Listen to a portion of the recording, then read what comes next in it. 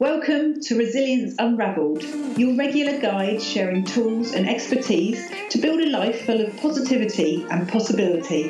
Here's your host, Russell Thackeray.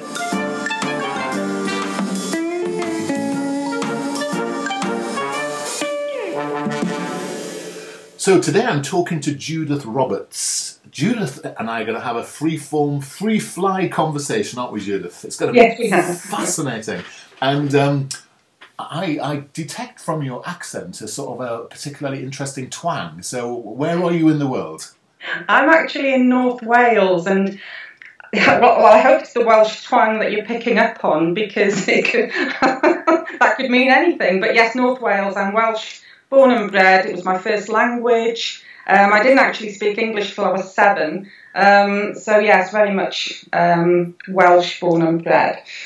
That's interesting, because I saw in the news quite recently that there's a real move to support the Welsh language and actually having people speaking Welsh as a first language in Wales until I think the age of 7 or something. Is that right? Absolutely. I mean, I'm fortunate that close to where I live, we have the highest population of Welsh speakers. So in this particular area, you know, Welsh is so prevalent that you can actually go into any shop, start talking in Welsh, and somebody will talk back in Welsh to you. But it's not the same picture across Wales. Yeah. And I think, you know, that there's legal requirements for people to use the language professionally, services and what have you. So I think, you know, it needs pushing to keep the language alive because, you know, it's part of our culture. And I think also at a very practical level, it's a real skill. It's a real thing for brain and neuroplasticity, isn't it? To have language capability. And to be able to learn a language and another language and another language and another language. And I think I can only see it as a positive thing, really. Absolutely, and I think bilingualism has been shown to help with brain plasticity, as you say. I know there are there's research going on with dementia to suggest that bilinguals are less likely to develop, you know, symptoms of dementia and what have you. Also, I think the Welsh language for this particular population in Wales, if somebody does suffer from a mental health problem or need care in the future, to be able to speak in your mother tongue is so important for somebody's, you know, response to health and care. And, you know, when we're stressed, when we're upset, we want to talk in our mother tongue. And so, you know, to have Welsh professionals working with the Welsh population is hugely important. Yeah, it's a fascinating point, isn't it? Because you often find people with the various forms of dementia sort of regress in terms of, you know, losing sort of current mental faculty and go back to childhood memories and childhood expressions and childhood linguistic capability. So making sure the language is kept alive is really important for those people who've learned it a while ago, I guess. Absolutely, and you know, there's a difference between translation and interpretation, because the way, you know, I will speak in Welsh to somebody can be quite different to how I would say the same things in English, if you see what I mean. So, you know, there's nuances of differences that you may not be immediately aware of, but yeah. It's fascinating, because I used to work in Wales. Many years ago, I used to work in Llandaff in southern Wales, and of course we English always used to accuse the Welsh of speaking Welsh to exclude us. Now, whether that's true or not, I think that's an English thing, isn't it? Worldwide. Well, yeah, it's that feeling that I think we all get if we're in a situation where we feel that we are being excluded. I think it's a natural response. And so in whichever setting, that's what tends to happen. You know, even if you see a group of people whispering to each other and you're there alone, it can feel really isolating and can have a huge impact on you. So I can totally understand where that comes from, but it's not necessarily accurate in that that's why people will talk Welsh. For me, if I have a relationship with somebody who I always talk Welsh with, it's so difficult to change that into talking English with them. It's like I'm talking a foreign language to them. So, you know, there's lots of factors that come into that, really. There's quite a lot of sort of work around this idea of social pain. You know, people like Matt Lieberman and such like who talk about this in-group, out-group effect and how, you know, brain chemistry and dopamine is affected by being in the group. and oxytocin and serotonin actually impacts. And so this is actually really important, isn't it, to have an inclusive and exclusive groups. And so that makes sense that you would find it difficult to switch from one language to another with the same group, because actually part of what binds you together is this ability to be the same, I suppose, and use the same linguistic framework. It's that sense of belonging, and you know, from my own sort of academic background, my clinical background, I've seen so often that social relationships and that feeling of belonging is so important to our well-being, you know, whether that's belonging to a family, belonging to a group of work colleagues, or even socially to a group of friends. I mean, even our pets can give us a sense of belonging, and you know, there's so much evidence out there to suggest that these connections can actually keep us mentally well. Yes. Well, I'm sort of struck by the fact we're already chatting away. I haven't actually failed abysmally in my duty as host to sort of introduce you properly. So, Judith, tell us a little bit about yourself, what you do, and what you're all about. Okay. Big job. So I'm a lecturer at Bangor University in North Wales. So as part of that role, I'm the director of the Master's Programme in Clinical and Health Psychology. And part of my sort of career as well is being a registered clinical psychologist. So I tend to try and combine both academic and clinical knowledge when I'm teaching students. I'm also active as a clinical psychologist as well, so I work in a private capacity.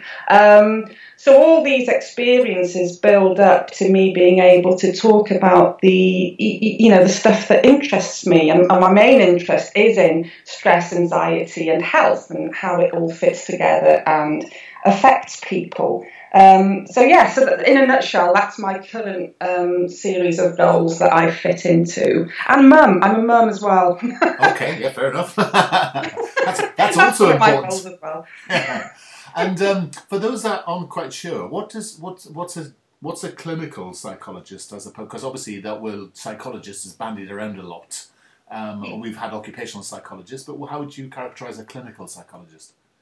Well, a clinical psychologist is concerned with all aspects of somebody's mental health, really. We're trained as scientist practitioners, which means that we keep a hand in current research within the field of mental health.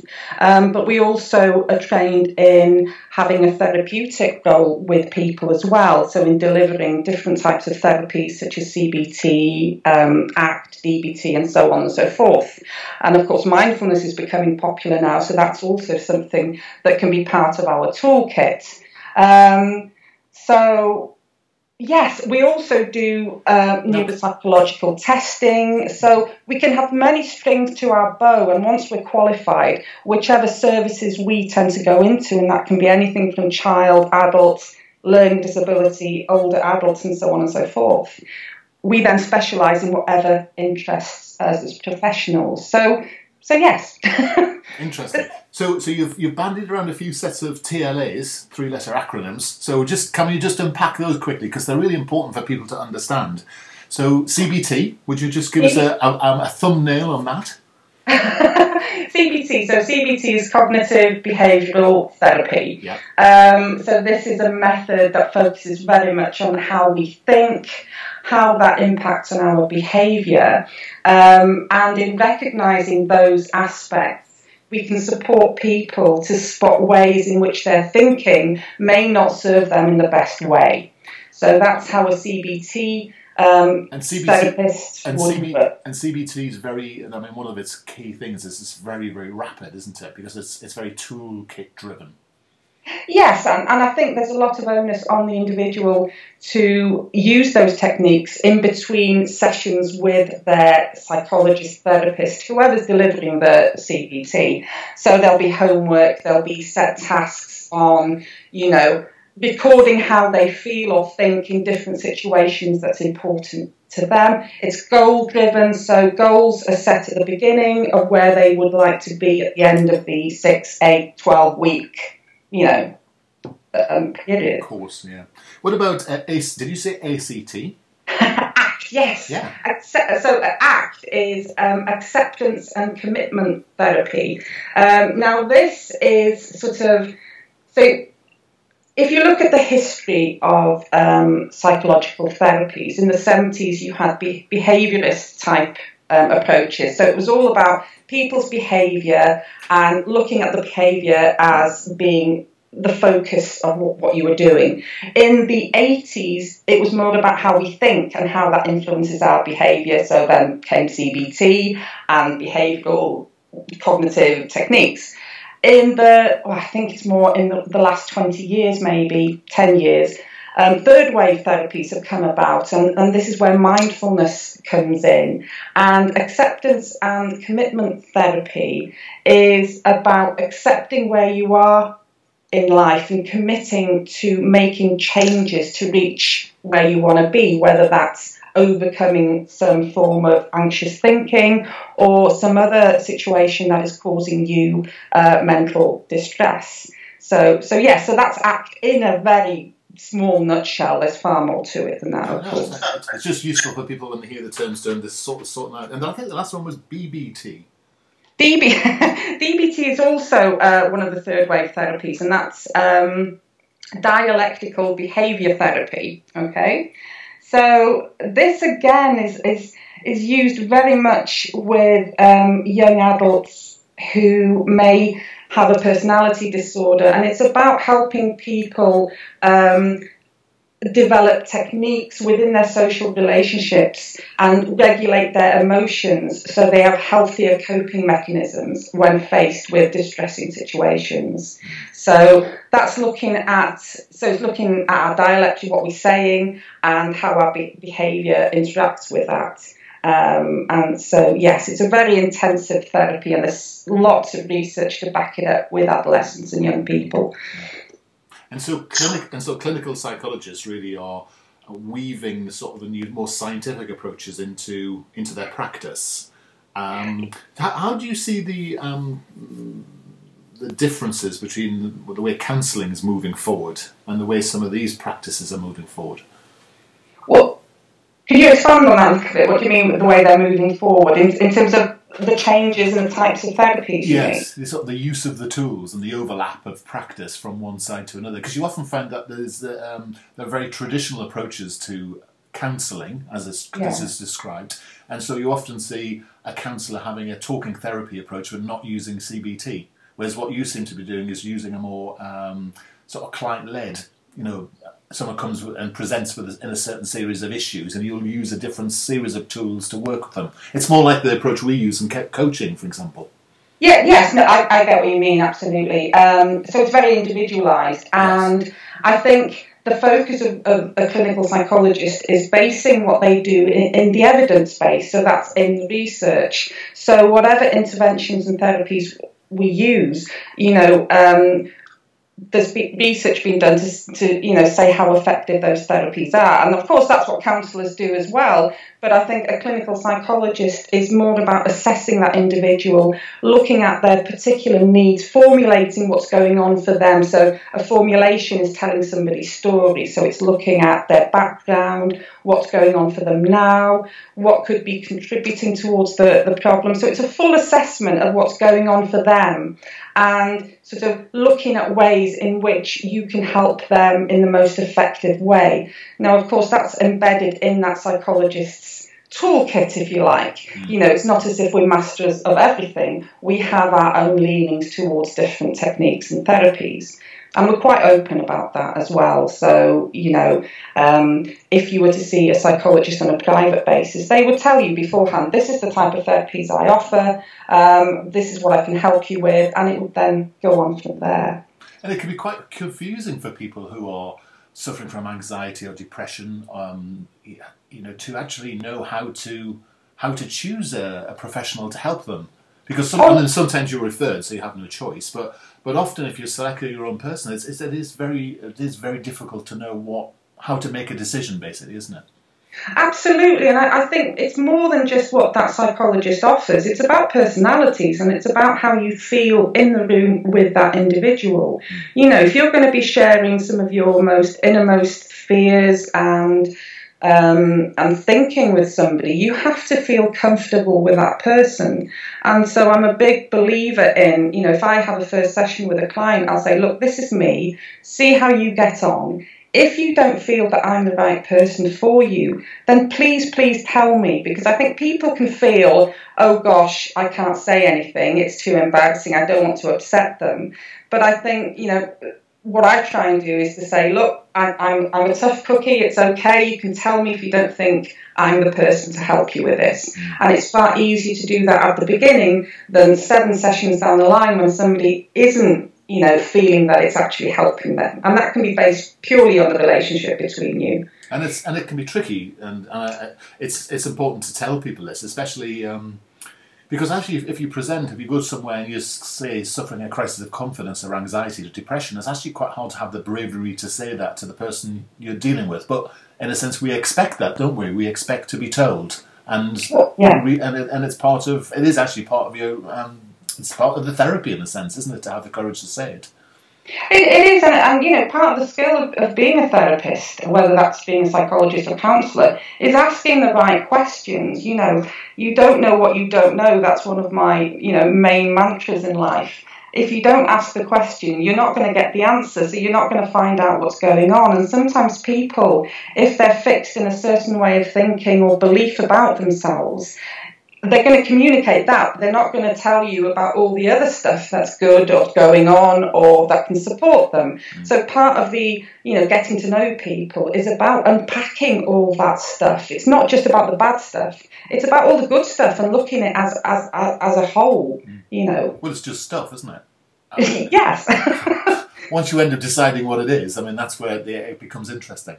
So talk to us. Obviously, you're lecturing about stress and anxiety in clinical psychology, and you also have your own practice, which is what you said earlier. So, what's your particular angle in terms of stress? Because many people come at it from different points. So how do you describe it? How do you work with it? How do you deal with it? Where's your starting point? Okay. I mean, the first thing I'd like to say about stress is I think it's a word that is so overused. And in any one day, I think we all use it to some extent. You know, how are you today? Oh, I'm a bit stressed. I've got this to do, that to do. And, you know, we have busy lives and it's just used in that context. But I think it has a more serious side to it as well. And I think when I'm working with people who tell me they're stressed, I like to talk to them about, well, what do you mean when you say stress? What does that mean to you? And I want to share with you a quote, actually, which is from a book by Philip Rouse, Stress and Health. And I'm not promoting this, but I think it's a lovely quote. Mm-hmm. And the quote is, the concept of stress is somewhat like the elusive concept of love. Everyone knows what the term means, but no two people would define it in the same way. Mm. So sometimes we have to unpack this stuff to actually understand what's going on for that individual. And that's so true, isn't it? Because it's actually just become a gateway expression. Yes. And I think that's the point, isn't it? And the trouble is when phrases become underused, they become devalued as well, don't they? So yes.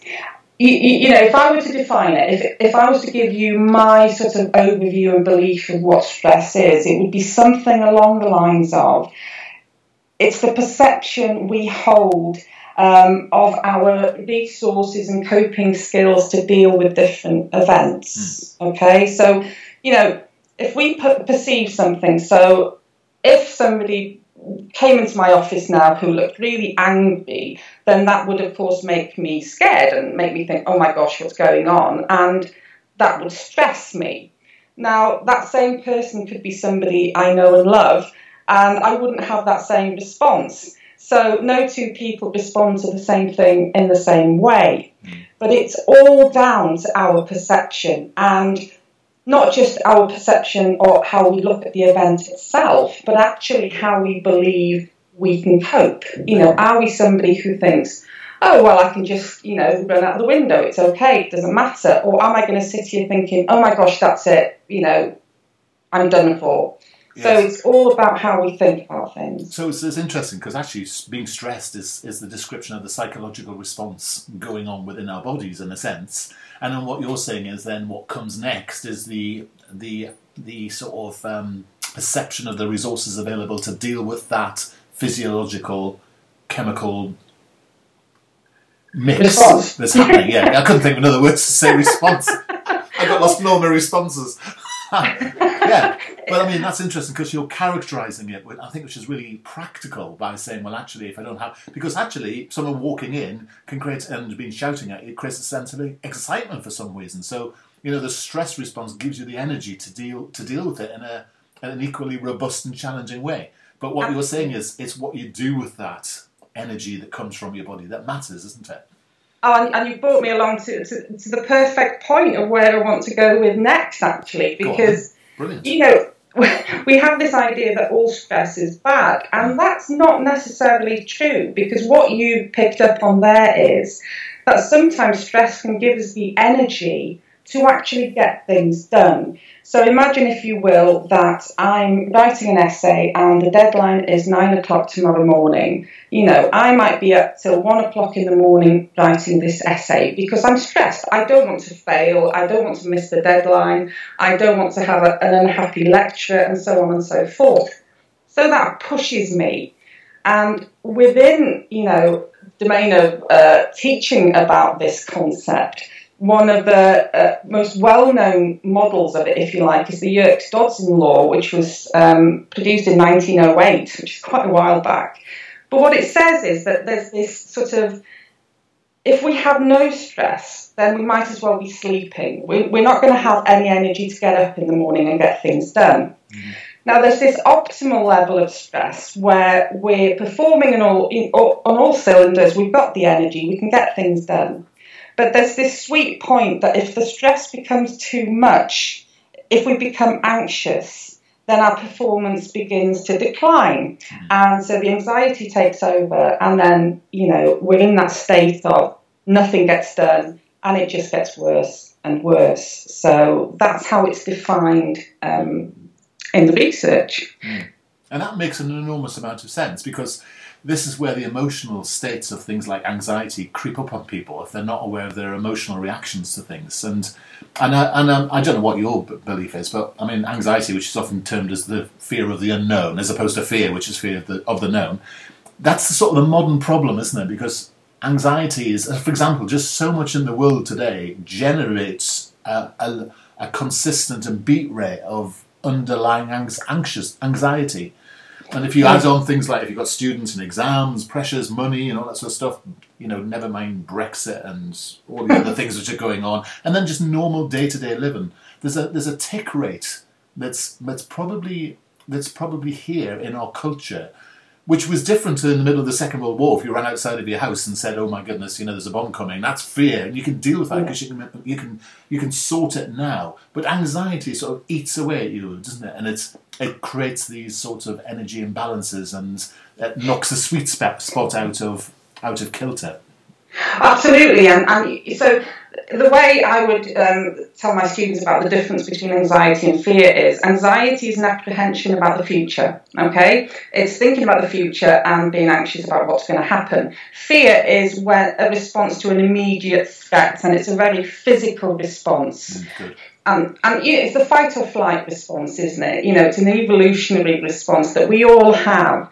So we've all had that moment where we might be driving in the car, something comes out in front of us, and all of a sudden you get this physical feeling of you start sweating, your heart starts beating, the adrenaline's going. So you have that huge physical response. Now, you also then have the thinking about that event and how you perceive it. And of course, that takes me back to my point about anxiety and how anxiety can lie on what we term dysfunctional assumptions, which is basically thinking about something in a way that doesn't serve us well. So having a fear of going in the car in the future because that's happened at that point, it can become a phobia if you think about it in a particular way. Yes, and it's fascinating, isn't it? Because when I was learning CBT, we used to call it thinking errors. Yes. And I know it's not the most politically correct way of calling it now. I'm sure there's a better term. But it's true, isn't it? We get into patterns of thinking which are learned or inherited in some way, Yeah. and that's the secret to this, isn't it? There are very simple recoding exercises we can take to help us even with the most significant fears and anxieties. Absolutely, and I think you use the word learning there, and it is, therapy is all about, I describe therapy as holding somebody's hand while you walk with them and support them in looking at things in a different way and learning to look at things in a different way. So you're not telling people the answer to their problems. You're not telling people how to deal with things. What you're doing is saying, look, what other ways do you have of thinking about things? What other, aspects of your personality do you have that can help you here? And by doing that, you're bringing it back to them, and they're actually learning skills of how to deal with similar situations in the future. So it's very much about walking with somebody as opposed to telling somebody what to do. And that's how I lecture as well. I really believe that teaching is very much about walking with students and taking them where they want to go, because at the end of the day, there might be somebody sat out there who's going to end up being far more clever than me in terms of anxiety and stress, and might well move the research forward. So I'm not going to assume that I have all the knowledge at that point. Yeah. Well, that's the whole point of teaching and learning, isn't it? To hand on the baton, isn't it? That's what's so exciting about it. So you mentioned earlier that someone might rock up, meet you and say, hey, I'm stressed, and then you begin to unpack that. So what are the sorts of things that you can find lurking under the surface that you've had to deal with, and which you can help, which we as therapists and you can help with? So in terms of how I would support somebody who came with their suitcase of stress, as I like to look at it, and starts unpacking it in front of me, stress can be something that and you mentioned about war and bombs, and those are big life events. And what I think we need to realise as well is that we have daily hassles. That's what it's called in the research. So, the bus not being on time, or getting to work and your boss having put a load of things on your desk that they want doing there and then, the kids arguing, stuff that happens on a daily basis that you may not, put any sort of, you don't think of it at the time as being, oh God, this is so stressful. But altogether, it can actually have a huge impact on your well-being. And well-being is what helps us in tackling stressful events and sort of being able to respond in the healthiest way for us. So what do you mean by well-being? Because it's one of those phrases I get. Well, I get quite, because it's just bandied all over the place, a bit like stress, but but even more vague. Well, it is, but I think that reflects the fact that, again, well-being is very personal to that individual and what's important to them and their personality. But if I were to quote to you what the World Health Organization says well-being is, and I'll quote it to you now. So, health is a state of complete physical, mental and social well-being, and not merely the absence of disease or infirmity. And then to go on to actual well-being, which is included in that particular quote, psychological well-being consists of positive relationships with others, personal mastery, autonomy and feeling of purpose and meaning in life, and personal growth and development. So that's a whole load of things, that doesn't define it in any way, shape or form, does it? And it hasn't even got happiness in it. So. But fundamentally, I think if you were to go on any website that talks about mental health, such as the Mind website, for example, which is a fabulous resource for all things mental health, you'd have a list of steps to mental well-being, and this would be stuff like connecting, so actually talking to people and being part of other people's lives. Unfortunately, when we become stressed, upset, anxious, maybe depressed, the last thing we want to do is talk to people. We want to hide away, get the duvet over us and just not have any contact at all, and that's actually the worst thing that we can do. In terms of our social relationships and the support we get from them.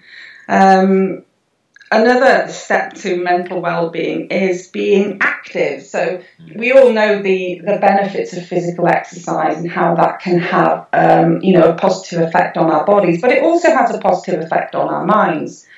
And you can actually combine that with it being a social event as well. So if you do a team sport, then you're getting that connecting with people as well as exercise. So it's all good. Learning, keeping your mind active is such an important way of feeling that you have some meaning in life, that you're actually moving forward. I think being in the academic field, if you like, you get to a certain point where you get a PhD and you think, okay, where do I go from here? Well, you don't stop learning. I've never stopped learning. I'm always looking at new questions, new things that are coming along. I'm looking at doing other courses because I just love being a student and I love learning. So even if you're not an academic, you can still learn. You can learn a new hobby. You can learn a new craft. Teaching others can be a very positive thing for well-being as well. So share your skills with others. And that takes me on to another step to well-being, which is giving to people. So being somebody who can either volunteer if you want to do it formally, or just knocking on the door of a neighbour and saying, are you okay? How are you today? It can actually help you with your own well-being. And I think that one of the final steps I'd like to share about being keeping our well-being going is to be mindful. So, and I don't mean just using mindfulness, I mean actually being in the moment as opposed to being scared of what's going to happen in the future or focusing on what's been going on in the past. What's happening in the here and now, enjoy life for what it is now because it's actually happening. Yeah. So connecting in the here and now and connecting with others around you. Yes, it's really important. I think that's fascinating, and years ago I remember learning timeline therapy, and it was all very funky at the time. It was just, it was to talk about this idea of the future and the past, and Eckhart Tolle's work about the power of now and all that sort of stuff coming up from the practitioner base, I accept, rather than the research base. But it is the point, isn't it? We're so busy rushing around thinking about tomorrow and yesterday. We really have lost the plot when it comes to just looking out the window and going, that's really lovely. I was chatting to Janet this morning, one of my colleagues, I know you know, and she's got a budgie that was chattering away in the background. And it's just actually fascinating just to listen to that because it's just gorgeous. And you forget just it's okay to be, just, survey where you are now and be just, I don't want to get all spiritual about it, but it's almost thankful for, what we've got rather than the millions of things we don't have and probably wouldn't have anyway. But, we sort of lose sight of that, don't we? We've in the pursuit of having everything we want, we've forgot to, we've lost sight of what we've got. Absolutely. And talking of animals, and you mentioned cats earlier before this recording began, and I'm looking at a picture of a cat at the moment, bizarrely, and it's just, how cats just flop, don't they? Cats, you can put them in any shape and they will mould themselves into that shape, and they're just so chilled. I think we can be more like cats and just, take what life throws at us, mould ourselves into that situation as best we can and just let it float over us, Yeah, that's a brilliant way of thinking about it. In fact, I was in Manchester at the beginning of this week and saw one of the famous cat cafes. I don't know if you've come across them, where you get, I think it's £6 and you spend half an hour with drinks and a cat on your lap. That's, for me, that's heaven. Yeah, absolutely. Because I can just imagine, even if you imagine having a cat on your lap, it makes you feel immediately better. Yeah. Because just the thought of stroking, a cat and the sensation of that, and it just keeps you present. It keeps you in that moment. And it was funny though, because I was watching the morning news this morning with some woman stroking an alligator, so that was her thing. We're all different. If an alligator does it for you, then that's all well and good. That's the thing, isn't it? Stress is different for everybody. What well-being is different for everybody, and what a fluffy pet is also different. And I think sort of. I think the echo of what you were talking about earlier, this idea of belonging, is so important. I think it's really stuck with me as you've been talking.